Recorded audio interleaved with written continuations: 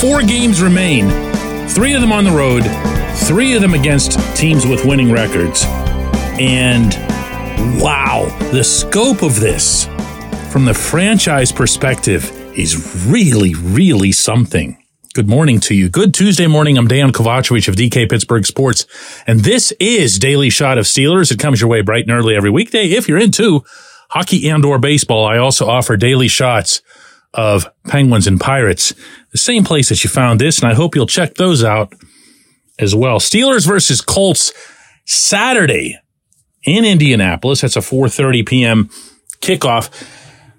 Both these teams are 7-6. The Steelers would win the tiebreaker against the Colts, if you're into that sort of thing, a month out for the 6th playoff spot in the AFC if the season were to end today. But fortunately for all of us, it doesn't. Because over this final stretch, I think we're going to see so many different facets of this franchise exposed. Maybe for the better, maybe for the worse. But we're going to know a lot. And we're going to know a lot, I think, definitively. Now, not everyone's going to agree with me on that, because maybe the first thing that pops to mind is, do you or do you not have a potential starting quarterback in the house?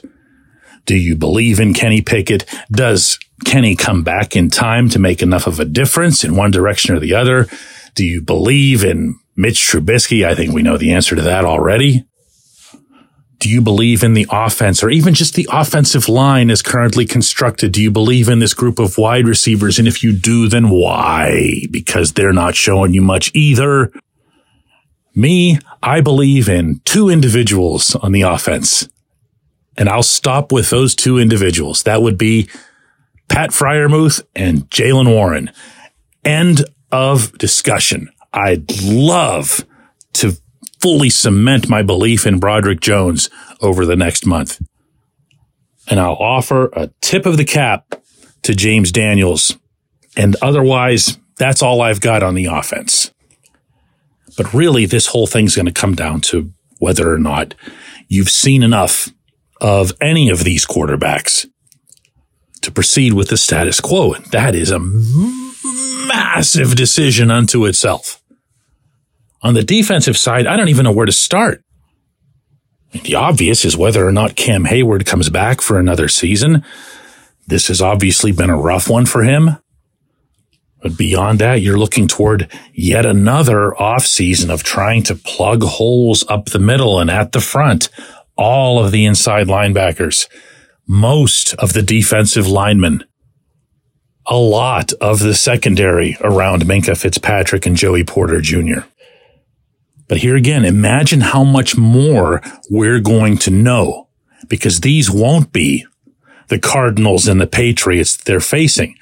They're not necessarily powerhouses, but they're teams that can score, that have scored, and it won't be considered complete flukes if and when they do score against Pittsburgh, as the previous 2 opponents were.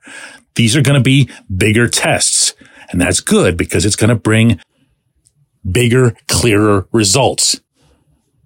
And then there's, the head coach, which could and would change everything about football operations, including possibly a big, big chunk of the roster. If Mike Tomlin's not around, regardless of how that comes about or how it's portrayed in the public, if he's not around, it can't be overstated the impact that it'd have on the entire organization and everything they do, from scouting and drafting and developing and everything.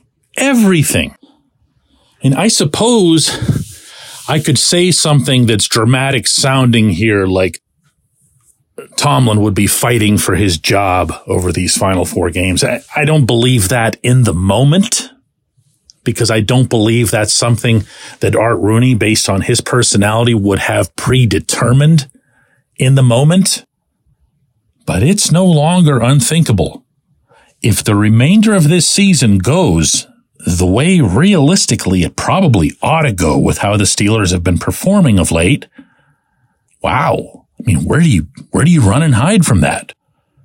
Tomlin was asked yesterday at his press conference if the team as a whole can still find some energy in the fact that they're 7-6 and they are sitting in that playoff spot. This was his response. I think our guys understand that. I'm not necessarily looking for positive messages in an effort to build them up. I'm probably taking the opposite approach and talking about how urgent these weeks and opportunities and games are, because the road is getting narrow is a phrase that we like to use. And we're moving into the middle of December now. And so that's just acknowledging truth. Opportunities to establish your position. These games are big. This one's big for us and big for them. He wasn't about to use Unleash Hell in December again. But that's the mindset, and he's done that year after year. And a handful of those years, it really worked. Another handful, it didn't.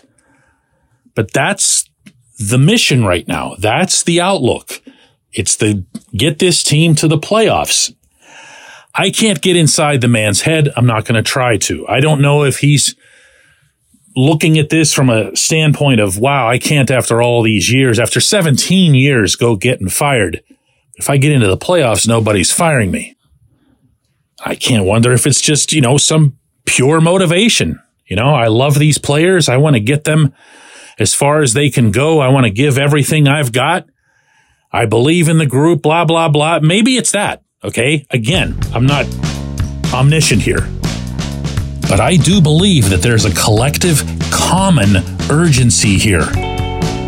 Or, if there isn't, we'll also learn a whole lot more about that. When we come back, J1Q. This segment of Daily Shot is brought to you by our good friends at Mike's Beer Bar. They're located on Federal Street, directly across from PNC Park. Mike has more than 500 beers on tap, including from more than 50 local breweries. Stop in and say hello. Tell Mike we sent you. Mike's Beer Bar.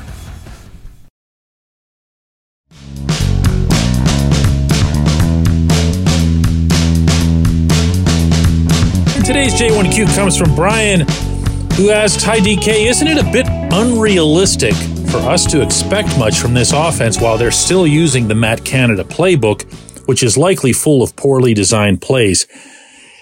To an extent, Brian, yes. The number of players who will cite it as an excuse, either on the record, off the record, in any capacity, is zero. At least per my communications with them. I haven't heard anyone suggest that the plays are an issue. In fact, quite the contrary. What I've heard is we've picked out the plays that we like. We've picked out the plays that we're confident that we can deliver. And now it's on us. And I'll repeat that I'm hearing that in all forms, not just whenever they're faced with cameras and microphones. They believe this.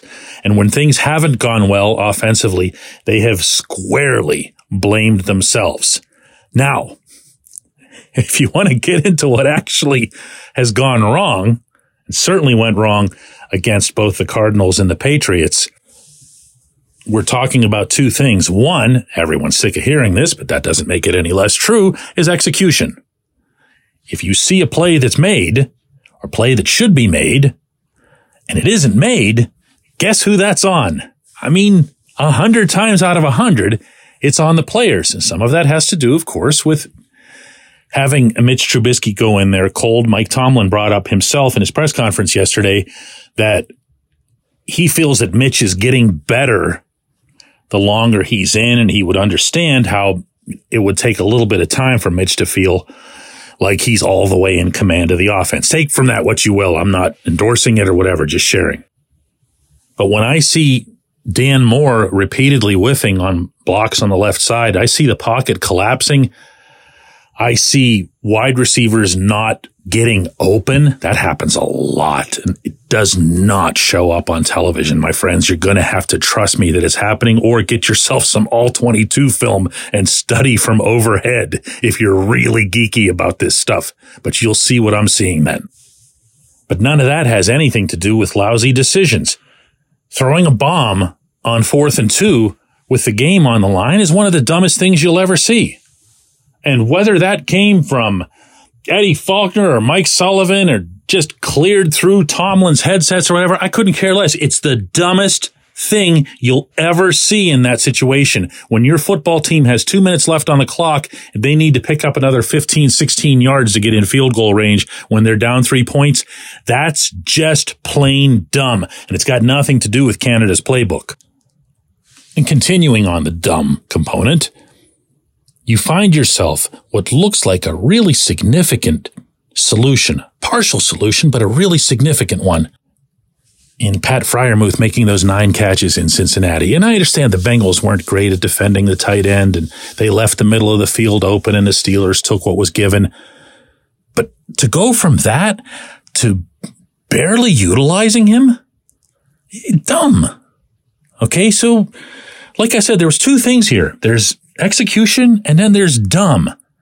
And the dumb might actually outweigh the execution, and neither have anything to do with the Canada playbook, which has more than enough pickings. It's like going to if you go to a really, really good salad bar, like the salad bars they have at steakhouses, okay, or Brazilian Steakhouse, one of those really good ones. I love going to these places, by the way. I don't do it like maybe once every 3 months, but I love it. And you look at the salad bar and you go, about 80% of this is stuff I'd never eat, but man, that 20, I'm diving head first into that. There's enough there. There's more than enough there that'll function.